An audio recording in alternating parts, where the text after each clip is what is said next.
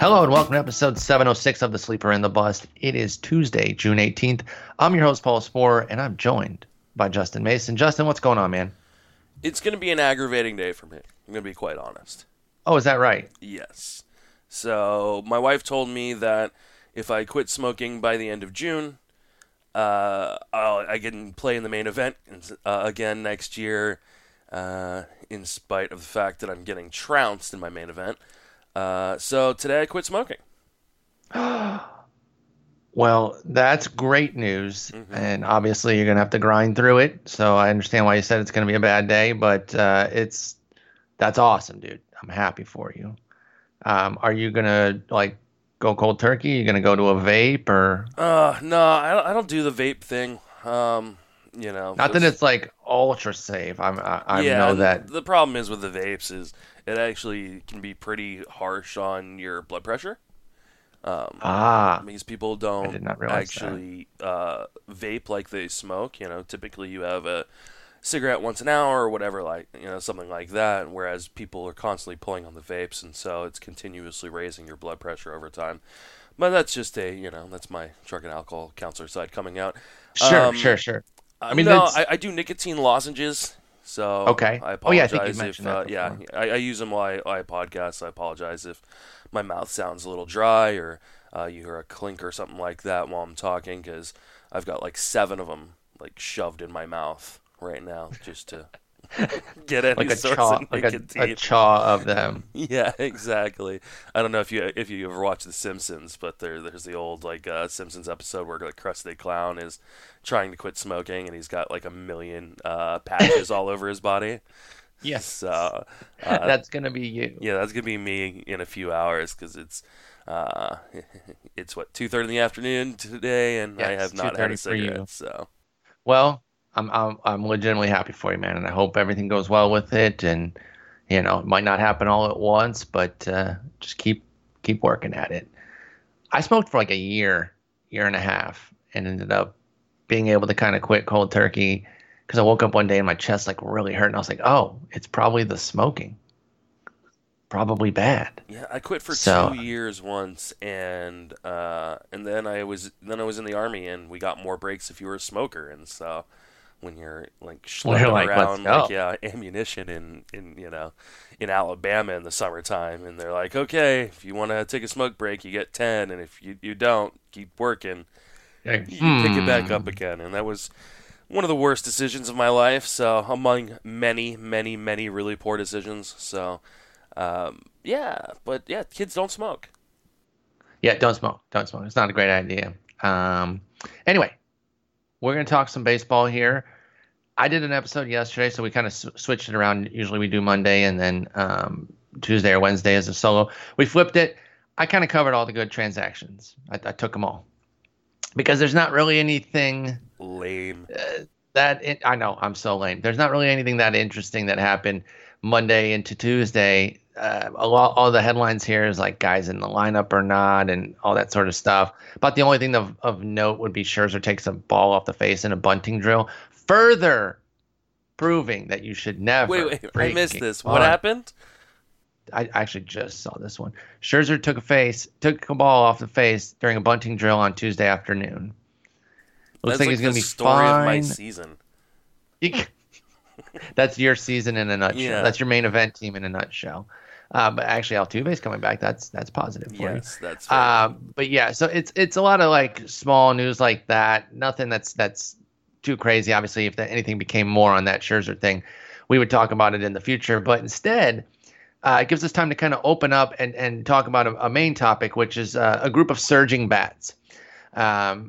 Mid to lower level guys that have been really hot over the last month, and we can kind of assess where they're at, right? Because when guys start to come through with some of this stuff, it's you got to pick them up to kind of ride the hot streak, but are they going to be guys who are viable the rest of the year, or is this a short-term run? Where are we with them? So I've got this group here, and we're gonna go ahead and start at the top here. I'm pulling up my list with Max Kepler, who's been in the midst of a legitimate breakout.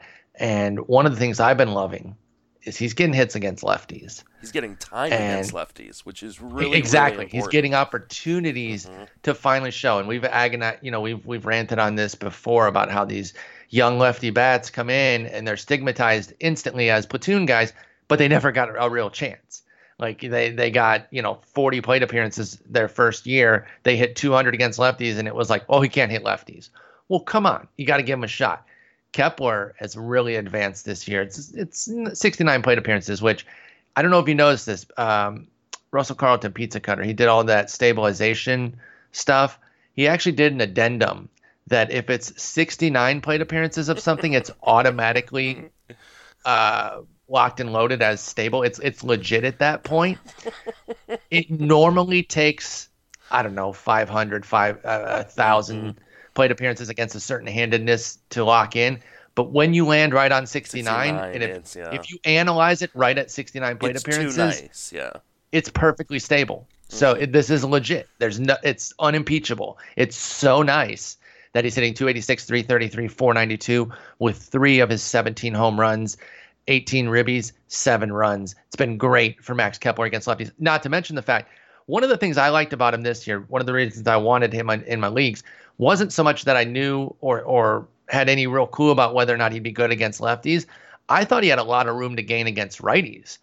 He had his 20-homer season last year, decent season, but only hit 224, despite being pretty poor against righties. He only hit 216 against them with a 720 OPS. I was like, even if he just maintains the 745 that he had against lefties, but beasts out against righties, I'll take that. Instead, he's jumped against both. So Kepler's been great.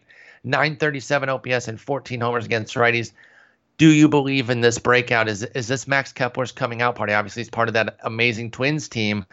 I'm going to guess that you're believing here, but expound on your thoughts on Max Kepler. Yeah, I think we started to see a little bit of the breakout last year in terms of some of the underlying skills. The walk rate went up, the strikeout rate went down. I think he's benefited a little bit by the kind of the juiced ball. I think that's helping him getting some of these doubles out already 17 home runs and just 284 plate appearances as opposed to 20 in a full season last year. The real main change that he's made this year is he's swinging more. He's becoming more aggressive. He's been a guy who's been about 60 to 65% zone swing percentage. This year it's 76%. And it's really kind of helping for him. So you kind of add the aggressiveness along with the a change in kind of BABIP luck. I mean, 236 BABIP last year is up to 263, which isn't even that high at all. But it's definitely helped kind of drag up his average a little bit. I think you add that aggressiveness with kind of some of the change in change in profile from last year, and now you have this breakout that is pretty easily sustainable. I don't see any reason to think that he's going to regress back to kind of the 220, 230, even 240 hitter we saw last year. I think he's probably a 260 guy that hits another 15 home runs. Yeah, I would agree with that. I really like what we're seeing out of Kepler here, and I also don't see a whole lot of reason for things to fall apart. One of the things that's interesting, I think you hit on, is BABIP jumping up this year from 236 to 263, which is still pretty low.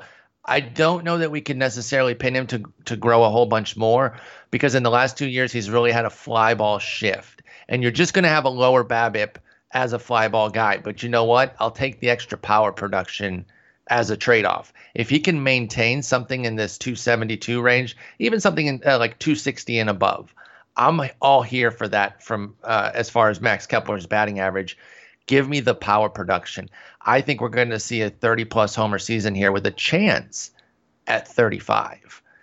He could be a 35, 90, 90 type of guy because of the way this offense is producing. I think his runs and RBIs are going to be great. And you hit on the profile gains last year, the strikeout and walks, those have maintained. So we're big on Kepler here. I think he's probably the most heralded of the bunch that we're going to talk about here. The rest of the guys are mid-tier and lower. Some of these guys are off the scrap heap.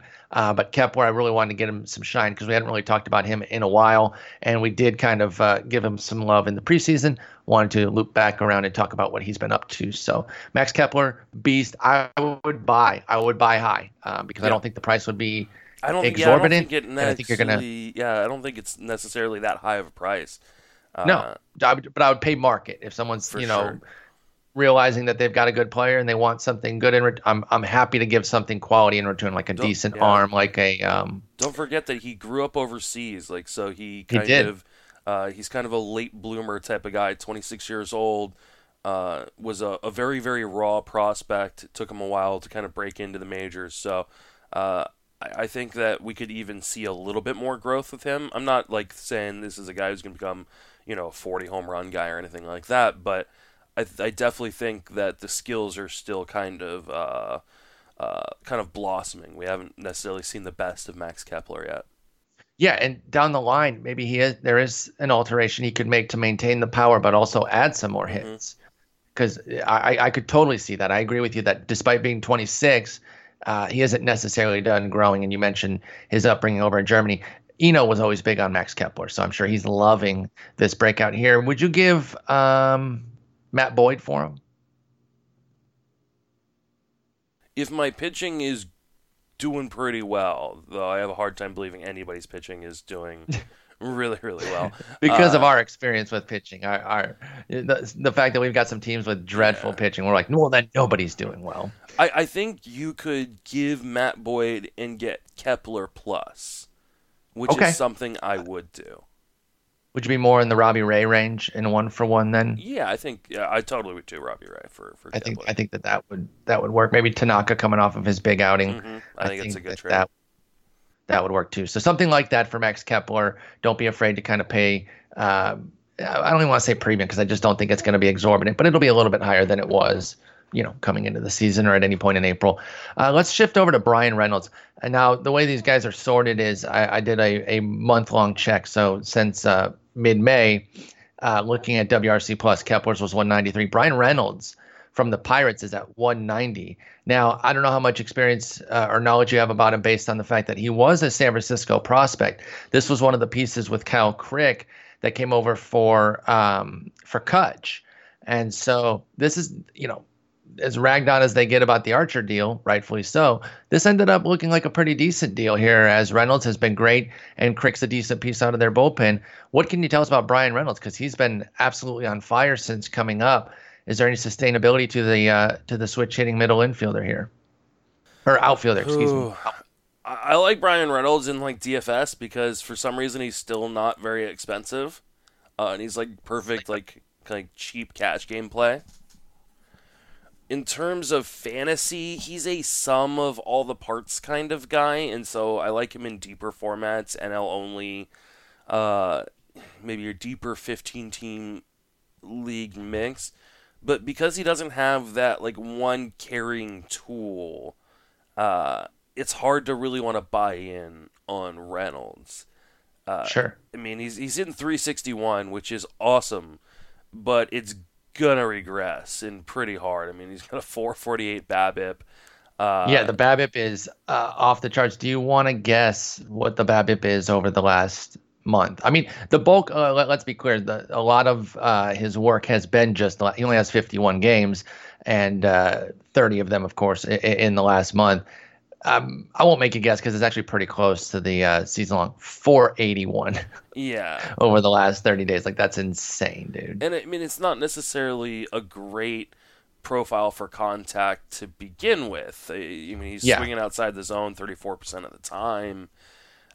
He's got a 12% swinging strike rate. I mean, these are numbers that are telling me, okay, he's getting pretty lucky on balls in play.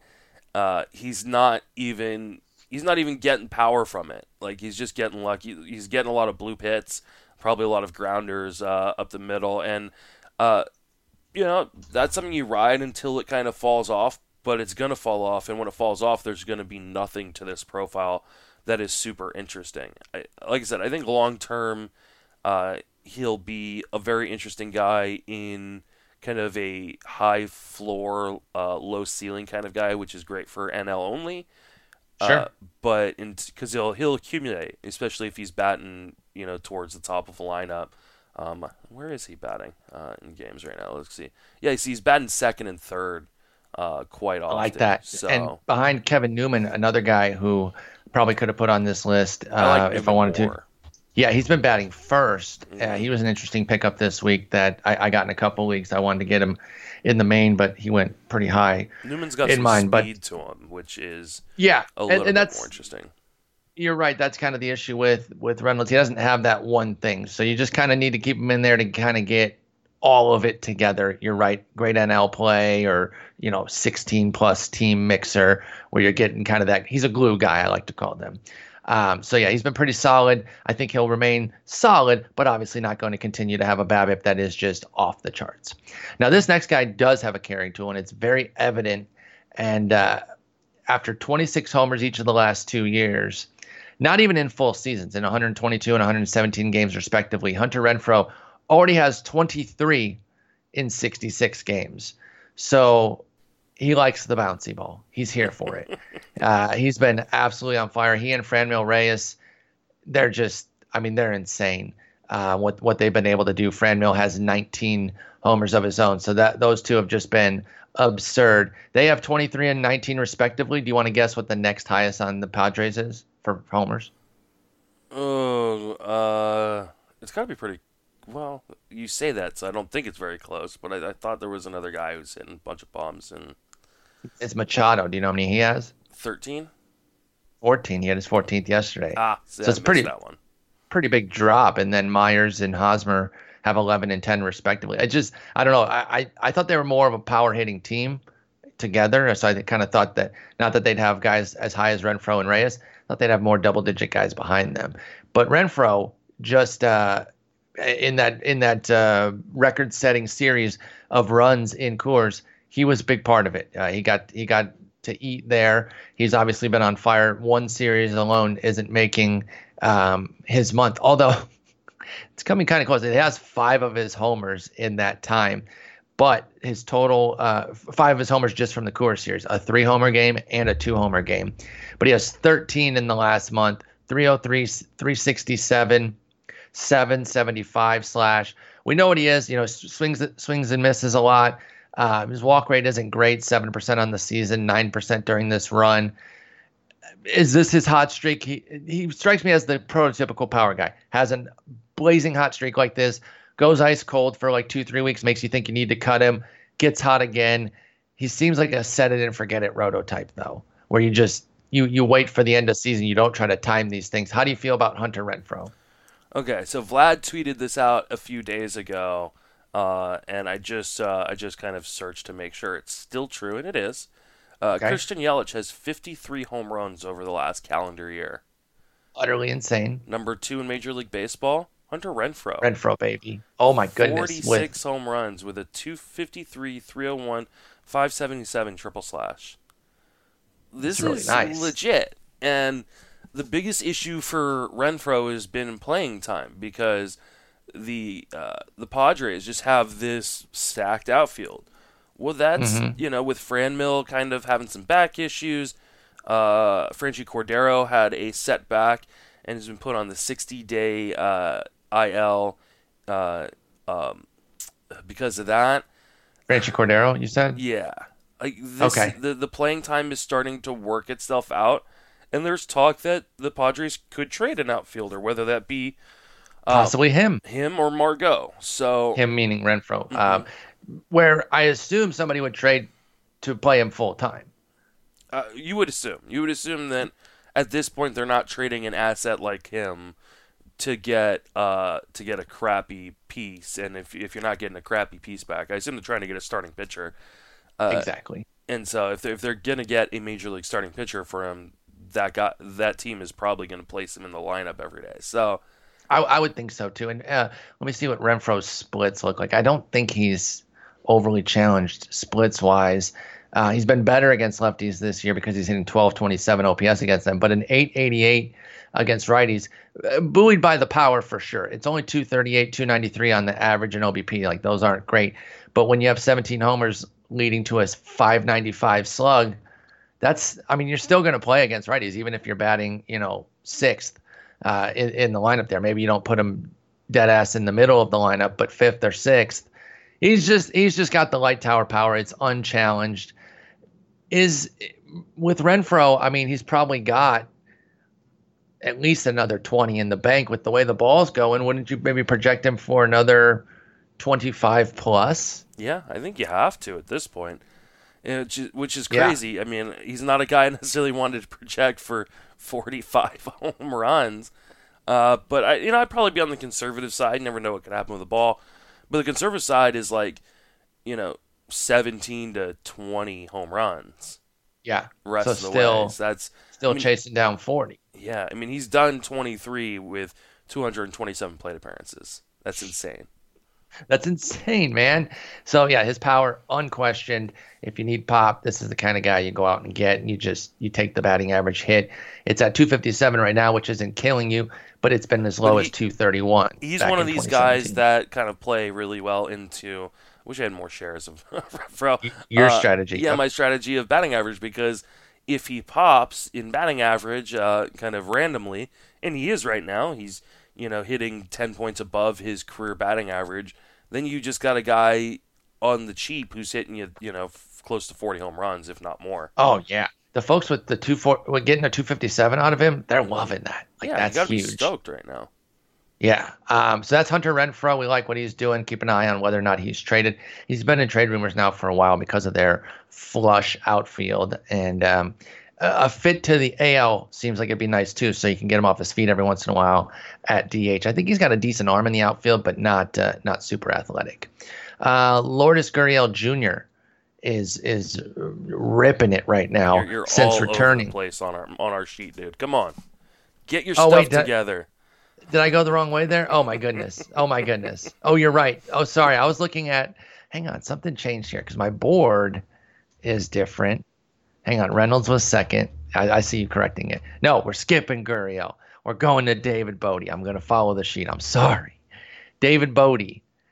Can David Bote find full-time – that's just the question. Can he find full-time playing time? Because if he can't, he's a NL niche only. player. Yeah, he's NL only. Yeah. He's interesting in NL only, and I'm enjoying having him in one of my NL only leagues. But it's nice that he's got the flexibility to play in the infield and the outfield, but he needs an injury to kind of break into this lineup every day, and it's only going to get worse because you got to think the Kimbrel signing says that the Cubs think that they're an all-in team this year.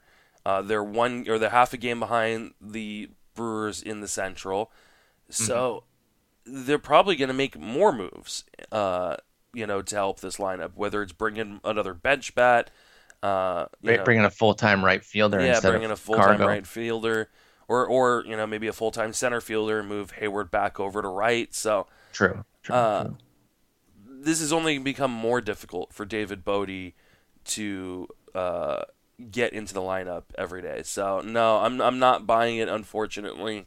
A guy that is, you see him kind of in DFS as a guy you can kind of target when he is in the lineup, or an NL only, but that's about it for me.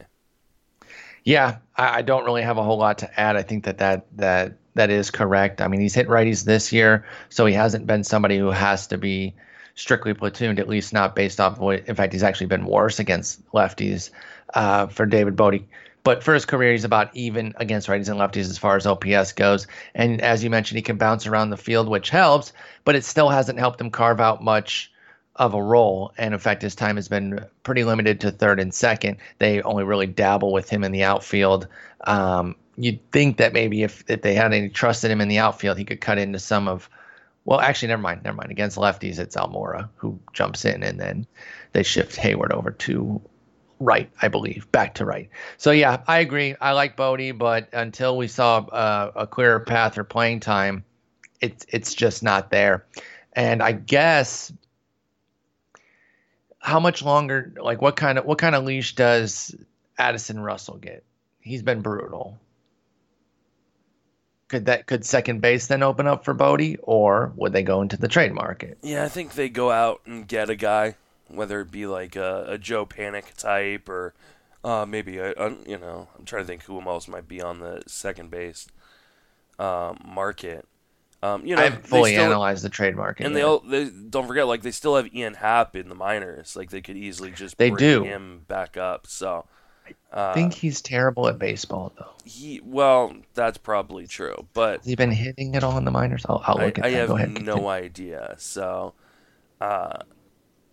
they could always. Let's see. I'm trying to see someone. Yeah, there's not much on the second base market either. Wow. Well, remember, second base was challenged coming into the year for fantasy. Yeah, it's not good necessarily. So that's not that surprising. As far as Happ, he kind of got going a little bit in May. Batting average still just an issue because he strikes out a ton, but he was walking a good bit. So he went 242, 372, 434 in May, but he's back down to 208. Still walking 382, but only 396 on the slug in June for Ian Happ. So, I mean, I guess he could still get a call and see what's going on. You never know how much a guy stuck in the minors who's already been in the majors is kind of slagging it a little bit and just like, let me get up to the majors. But, for Bodie, it's just hard to have confidence. So just be careful in mixed leagues. I wouldn't really 12 team, I'm not even considering it. 15 team, maybe if you got a bunch of injuries, but I've bypassed him on the waiver wire several times. So let's move on to the next guy, Scott Kingery. Were you a believer last year? I was until the hype train got out of control. Okay, yeah, because it went off the track. I mean, it was insane, and then completely blew up and derailed, ran into a tunnel and exploded because it never got off the ground. It was a brutal season for Kingery. I hope those who liked him stayed the course, though, although I imagine a lot didn't because he didn't come into the season with a playing time role. That's the thing, too. It's like even if you believe in a guy and you want to double down, there were only specific leagues where you could do it with Kingery because he just wasn't going to play. So you couldn't really take him in your main event and just say, well, I'm going to wait this out until mid-May when he's going to start dominating, because he meandered around in April at the beginning, started to get going in mid-April, and then immediately got hurt. Yeah. He was on my main event team. There you go. There you go. And of course, I dropped him because I had a million injuries. Too many injuries, and you didn't know what he was going to do when he came back. Yeah, and there was a kind of a what's going to happen in terms of the playing time too, because they kind of had this stacked team with all these guys in the outfield, and Franco's going to play kind of close to full time, and it was kind of. Well, remember, Franco started off looking like a real player, and. Spring training, that's where he excels. Yeah. So. Well, and then got all those like intentional walks, and then hit a few homers, and it's like, oh, this is the year. He's actually having his worst year ever now. Like he's fallen that far on his face. So that has opened the door for Kingery, and since returning from the injured list, he has 95 plate appearances with a 322, 358, 644, 6 homers, 15 ribbies, 16. I mean, he's been excellent. Only 1 stolen base in 2 tries. His speed was always going to be something that, like, it should be a contribution, but I don't know if we're going to get, if we're going to get he had 30 and 29 steals in 2 years in the minors. That speed wasn't a major component of his game. I think it was more of taking advantage of the minors. So there could be a contribution there, but it's not going to be something that's game changing.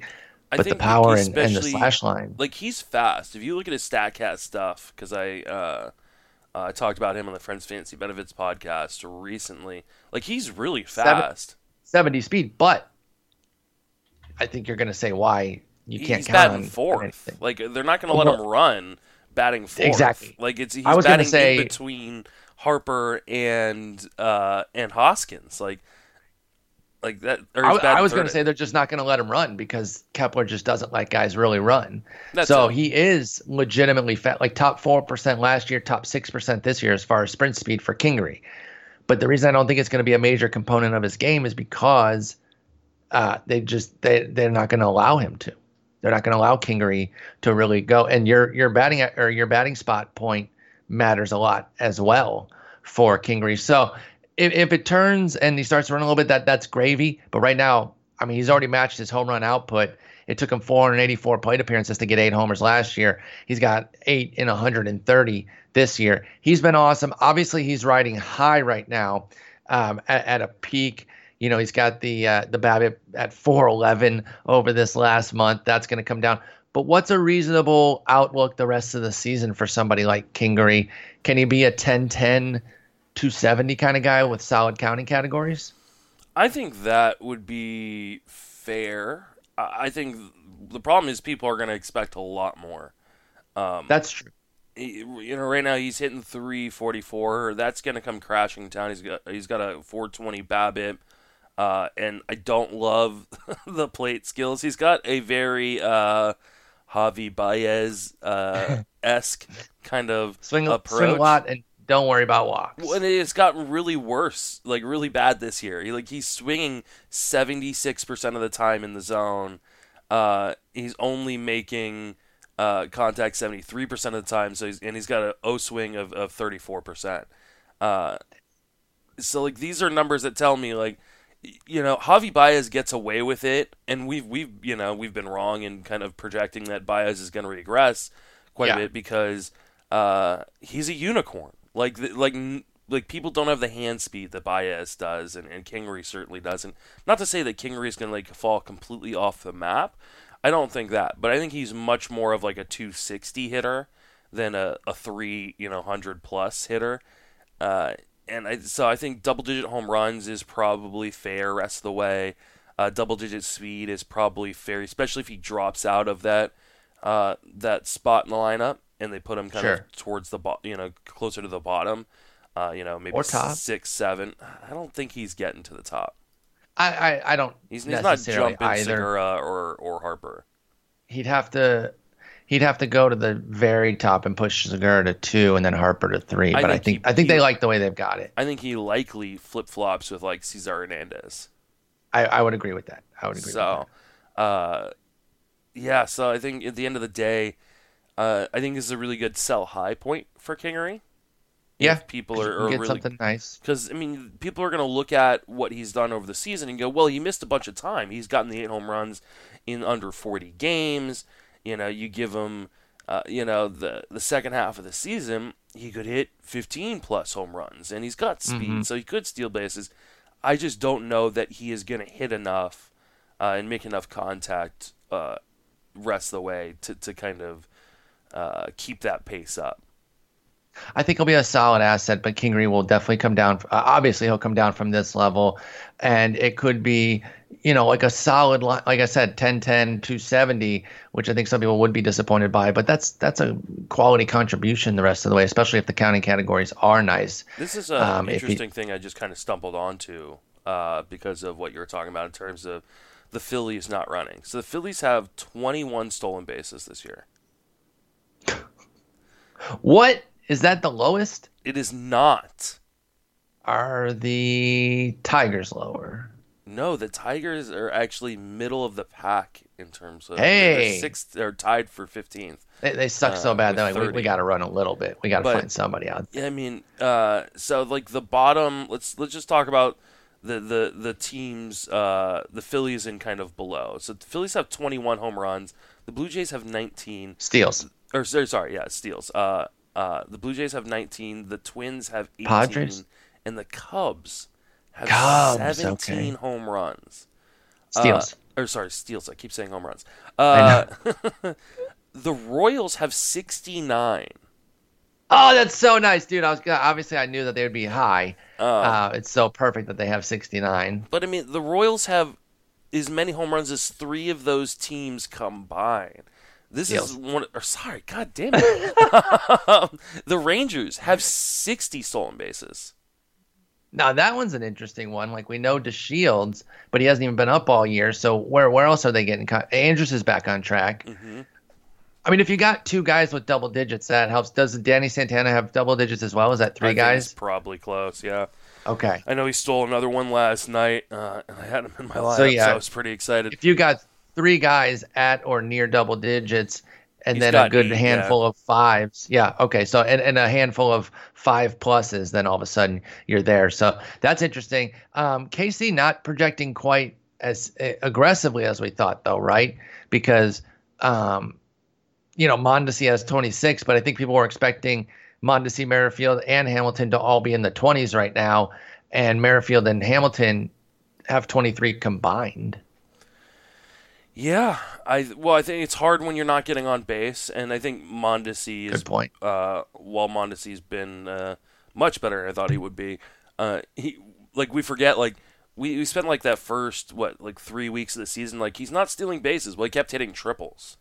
Exactly. You can't. It's hard to steal if you're not getting singles, which kind of goes back to the point of if he's not going to walk, then it kind of limits his upside. I'm just wondering if in the future when we talk about stolen bases, we need to talk more about it from a team perspective in terms of the haves and have-nots, because obviously absolutely. This is especially the Twins, this is a huge part of their game is they're not running into outs. No, and you know why? Because they know that the guy at the dish, whomever it is, can get you home with one swing of the bat, going yard, or if it's one of their speedsters on first, like a Buxton, then a shot in the gap, and you're scoring. Jorge Polanco, even Kepler himself, I don't think is super slow. Actually, I might be dead ass wrong on that. Kepler's but anyway, got chip and speed, but not. I mean, yeah, they want their guys to move via everybody hitting, because of the way they're hitting right now, and so it doesn't make any sense for you to try to steal bases. But from the Phillies' perspective, there are 8 teams that have twice as many stolen bases as the Phillies this year. That's crazy. I mean, Kepler, and so this all started with Kingery because despite his great speed, they're not going to steal. It's just not going to be a major component of his game. I think he had 10 last year, which was Kepler's first year. And they didn't run a whole lot last year, and they're not running a lot this year, and they're just not going to. So I think if he gets 12, 15, you got to be giddy on that, because that would be 13 the rest of the year to get to 15. He's only got 2 right now for Kingery. So that's Kingery. Keep an eye on where he's at. I agree with a potential sell high here. I think you can go out into the market and get something pretty substantial in return, especially if it's from somebody who bought in last year and it didn't go well. They're like, you know what? He is doing what I expected. I thought he was going to do this last year, and now he's finally performing. Let me buy in, and you can make a decent sale there for Kingery and help your team with whatever you're looking for. We always kind of do the hitting for pitching, but it could be a different type of hitting profile that you go for. Now let's get to Lourdes Gurriel Jr., who had one great run last year. It was in July, and then he had some injuries kind of slow him down a little bit. And it was just that confined run. It's well, can he build on that? Is that the beginning of something? I don't know. There's some acclaim to him. He was somebody I was avoiding in draft season, and I felt like a genius, 2 weeks into the season, which is the perfect time to start counting your wins and losses, yes, for sure. But he got sent down because he was hitting 175, 250, 275. I didn't think he was that bad. I just didn't really know on him, and there were so many options at shortstop that I didn't feel like I had to push it with him. I think he has second in short eligibility. So he goes down to the minors, comes back up, and has absolutely been on fire since returning. 325, 375, 675 with 7 homers, a steal, 16 ribbies, 17 runs. He's just been off the charts. Is Lourdes Gurriel Jr. just having his little run that we saw in July of last year, or is this something to build on here? I think it's something. I think this is a hot streak, and I don't think there's necessarily a ton here to build on. I think people still kind of remember that name and kind of the allure that was around him when him and his brother kind of signed their deals. I just don't see. And Gurriel had it was a 7-year. It was only 7 for, only 22, I say, but a 7-year deal because that's a pretty big commitment there. Mm-hmm. But obviously, it's not major dollars per year that guarantees playing time or anything. There's not a ton in his profile that makes me think that he's ever going to be anything more than he is, which is a Brian Reynolds type of guy. I was going to make you compare the two. Yeah, at shortstop, and with less of a hit tool. Yeah, but more punch, more bankable punch. I know Brian Reynolds has 5 homers this year, but I think Gurriel is the better power profile. Gurriel could grow into a little bit more power. Yeah. But I mean, yeah, we're talking about a guy who, especially in this kind of power-infused era that we're in, the juice ball era right now, like 15 home runs at shortstop isn't really gonna do it for us anymore. And that might have been good 5-6 years ago, but now he's a guy that's probably gonna hit 250. He doesn't walk very much. I mean, he's walking more this year, but he still walks. He doesn't get close to double digit walk rate. So he swings and misses way too much outside the zone. He's tried to become a little bit more patient. I think that this year, and that's where the walks are coming from.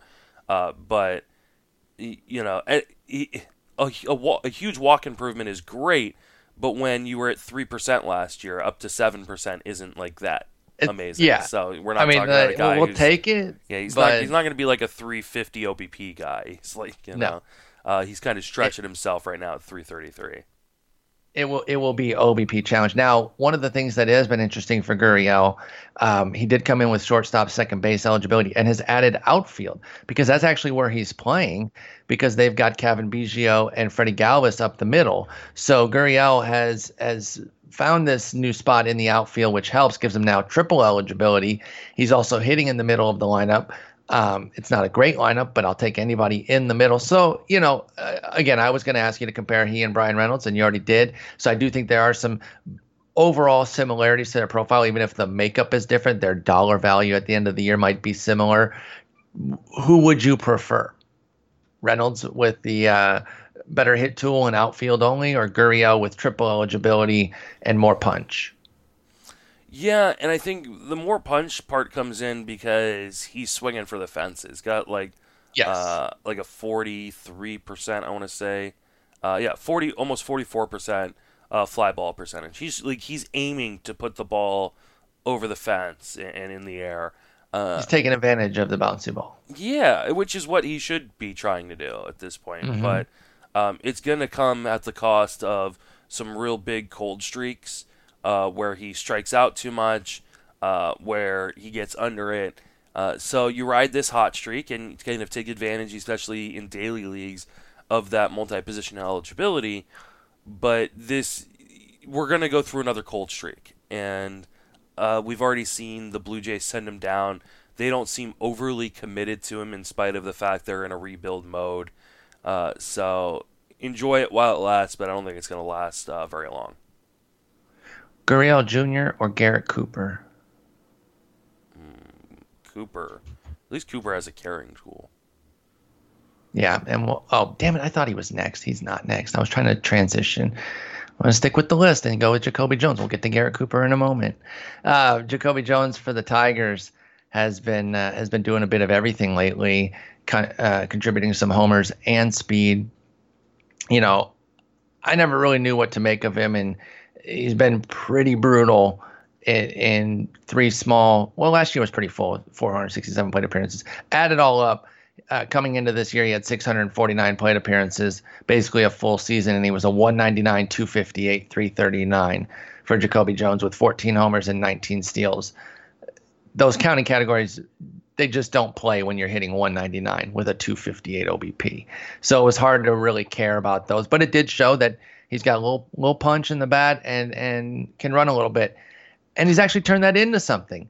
This year he's got 8 homers, 6 steals, 243, 317, 436 on the slash line. Jacoby Jones a bit more playable now and riding hot of late with 5 of those homers and 4 of those steals in the last calendar month. Strikes out a ton though, and that's why the batting average is so challenged.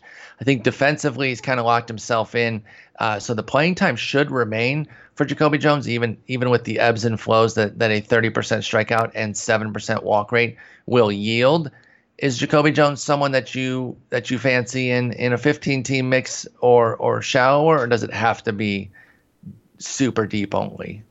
You know where I really want Jacoby Jones is AL. I mean, AL only, yeah, for sure, but it's a little obvious to say that, but yeah. So where else? In a 3-sport league where it could pose as my punt returner as well. I mean, dude has 9 career kick and punt returns. for touchdowns. So I mean, great reference. Well done, well done. Yeah, I don't necessarily even want him. I mean, I guess in AL only is where you really want him because you can kind of sacrifice a little bit of average there, and it's okay if he's not playing. Yeah, I worry that he's going to play every day, and he's also had injury issues. I was going to bring that up.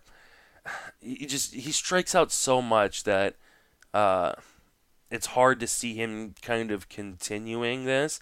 On the bright side, the Tigers suck, and so they're okay with him kind of stinking up the lineup. If you know, I mean, they should have no reason to not play a healthy. I mean, there's a cutoff point where it gets too poor with the performance, but i.e.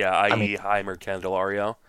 Exactly. But I mean, this is the kind of guy, like, if they can either trade or he's just a great spot filler for them, at least makes them somewhat interesting while he's going well. So there's no reason he doesn't continue to play. You just have to be able to counteract what will likely continue to be a poor average. I know he's hitting 243 right now, but all the projection systems outside of the bat has him hitting, 229 or 230 below. or lower. Yeah, that's... And here's a telling factor too. Even in his hot streak, Jacoby Jones struck out 30%. Like, he didn't even it wasn't an improvement of the plate skills. It was just everything kind of clicking around the ugly plate skills.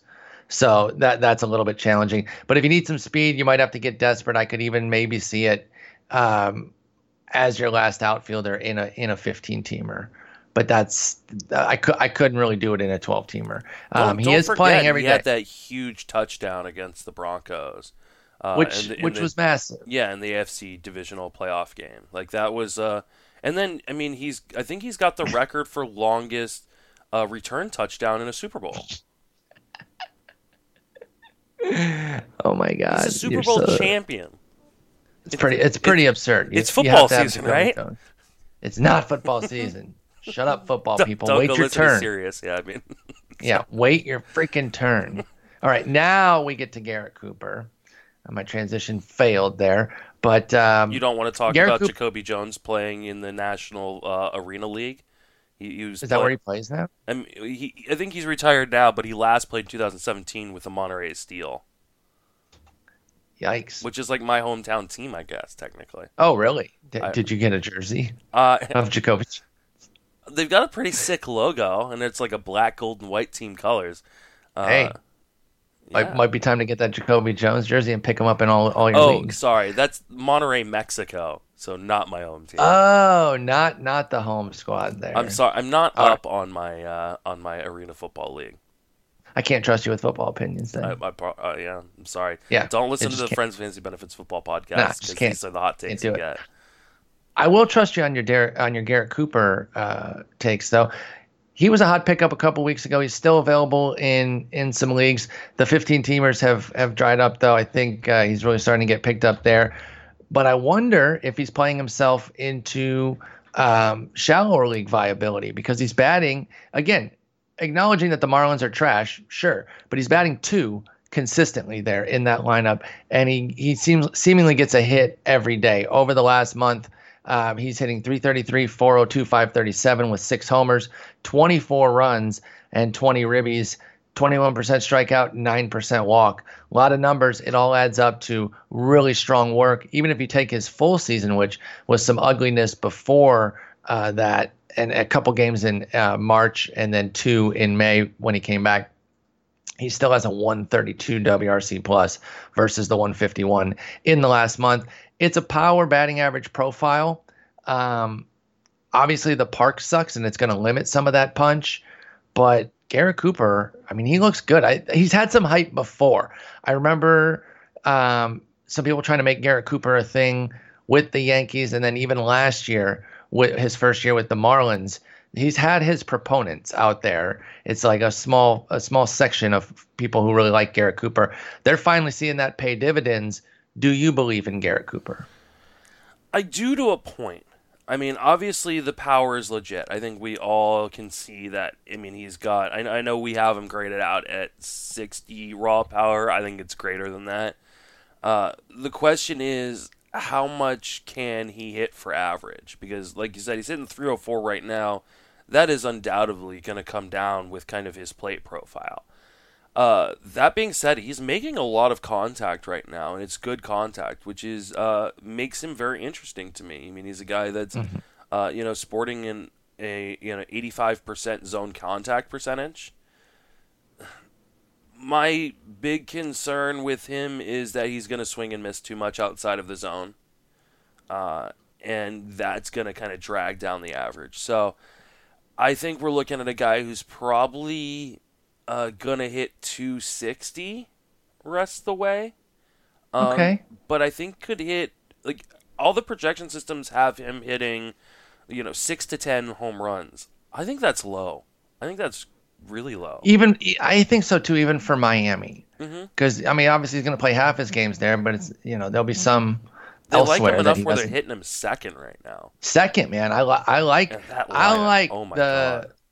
I know it's so bad, but I like the decent guys in the good lineup spots of bad lineups, because that volume, and if they're any good, I mean, yeah, their counting categories will be challenged. Although I will say, like I said, 24 runs and 20 ribbies in the last month. That's insane. To do that in Miami, that should count extra. He should get extra credit for that, because that's insane. They could wind up with a decent front end of the lineup there. If you kind of put, if Harold Ramirez does some things with Brian Anderson, Garrett Cooper, it's probably time for Granderson to hang it up. I love Granderson, my favorite player, but I don't even think he's really doing anything against righties right now. But they could make it so that maybe top 4 isn't embarrassing for the Marlins, and that would help Cooper kind of keep his. Can they, though? They could. I don't know that they can. Well, I just outlined a way that they could. Yeah, who's been really good for them, surprisingly, is Jorge Alfaro. I basically took him off my board when he got traded to Miami, because I actually did like him as a Philly catcher, ballpark lineup and everything. He goes to Miami. I was like, oh, I do not even want him 1%. So I basically ran the other way from him. But he's been solid. 9 homers, 264 average. With them hasn't been too bad, but yeah, we like Cooper. I think he can beat your batting average projection a bit. I think he could be more of a 275 kind of guy with more punch. I agree with you on that bit. He needs to raise his launch angle. Man, he's got a Yandy Diaz huge ground ball. Yep, huge ground ball, which could be explaining some of the low power output. Still think he can projections. More power than that. I agree. Okay, last guy here, Carson Kelly. One of the trade components, if Luke Weaver hadn't gotten hurt, that trade would be looking really sharp for the Diamondbacks. Right. Because Kelly's been awesome, and Weaver was brilliant before he got hurt. And it sucks that he ended up getting hurt. Kelly kind of getting back on track. He had a down 18, and his defense even regressed, which was surprising, because that was kind of supposed to be his carrying bit. He's killing lefties, dude. 400, 478, 850 in 46 plate appearances against lefties with 4 homers. He has the same amount of homers, 4, in way more than 2x the plate appearances against righties, but he's only hitting 215, 288, 387. So I guess the question is, first off, I would say with the garbage that is catcher, as long as he's getting a decent amount of reps against lefties to kind of stabilize the numbers, you can still use Carson Kelly in a 2-catcher league. But looking at it a little bit deeper, can he improve against righties to balance this out a little bit? Because I don't think you can expect a 1328 OPS against lefties to maintain for Carson Kelly. I think he can improve a little bit. He's making a ton of contact, and he's always kind of been a guy that makes contact and makes decent contact. I don't know if the power is going to keep up the way it is. I think he's always been kind of projected to be like a low double digits guy, and so the fact he's already got 8 is a bit surprising. But I guess he's going to taking advantage of that juiced ball maybe helps. I think he's a guy that could hit 250-ish rest of the way. Okay. I mean, in what we've got is like just an awful catching landscape. 250 with like 15 home runs is that's not plays. bad. Like, yeah, it plays for sure. So there's definitely guys that are being rostered right now because people have just given up on the catching position in 2 catcher leagues that shouldn't be rostered over Carson Kelly. Well, Alex Avila got hurt, and so it's him and Caleb Joseph now because Swihart, who really wasn't catching but is ostensibly catcher eligible, and John Ryan Murphy. None of them are on the team, so it's Joseph's his backup, which is not really a threat. So Kelly's like the full timer right now, which helps because he's going to get that extra bit of volume. And the NL West, the last couple of years, including this one, has always been a solid one for guys who mash lefties. There are a lot of lefty starters across that division. You think just about the Padres and Dodgers specifically, they've got a ton of lefties. The Giants, they're kind of turning over some guys, but off the top of my head, they still have Bumgarner, Pomeranz, Derek Holland. They got rid of Holland. Yeah, it would have been a 3-pack of starters this year, but they've moved out Holland. They will move out Bumgarner, but they still have Pomeranz. And then Colorado doesn't have Freeland anymore. And Tyler Anderson isn't. So they're all righties. But you still have the Dodgers and the Padres. So there's going to be some lefties for Carson Kelly to kind of get up against when he's playing the division. I think he's a solid C2 for sure, especially with the more full-time workload right now for the Diamondbacks. So, again, that deal's looking not too bad right now. We'll see what happens with Weaver. It really sucks that he got hurt, but it's not like Goldie has been peak Paul Goldschmidt right now either. I know they think they should have gotten more, but I feel like GMs don't just more, but it wasn't available. Out. Yeah, it's worked out, and they weren't going to be able to re-sign Goldschmidt. So I think there were people who are really upset, especially our friends over at ITL. Yeah, that they traded him, and then he signed this long-term deal that wasn't in the cards for. No pun intended. That was a good one for the Diamondbacks. So that was a good one. I like that. Yeah, I mean, he wasn't going to sign a long-term deal with them, or at least they weren't interested in a long-term deal. I think that interest is probably mutual. So I think it's working out fairly well, especially if Luke Weaver is going to be able to kind of avoid Tommy John. So we'll see what happens with him. That would be huge. 39 minutes to get 29 people in the DraftKings. We need to fill this. This will be 3 in a row that I didn't fill because no, it's only 2 in a row.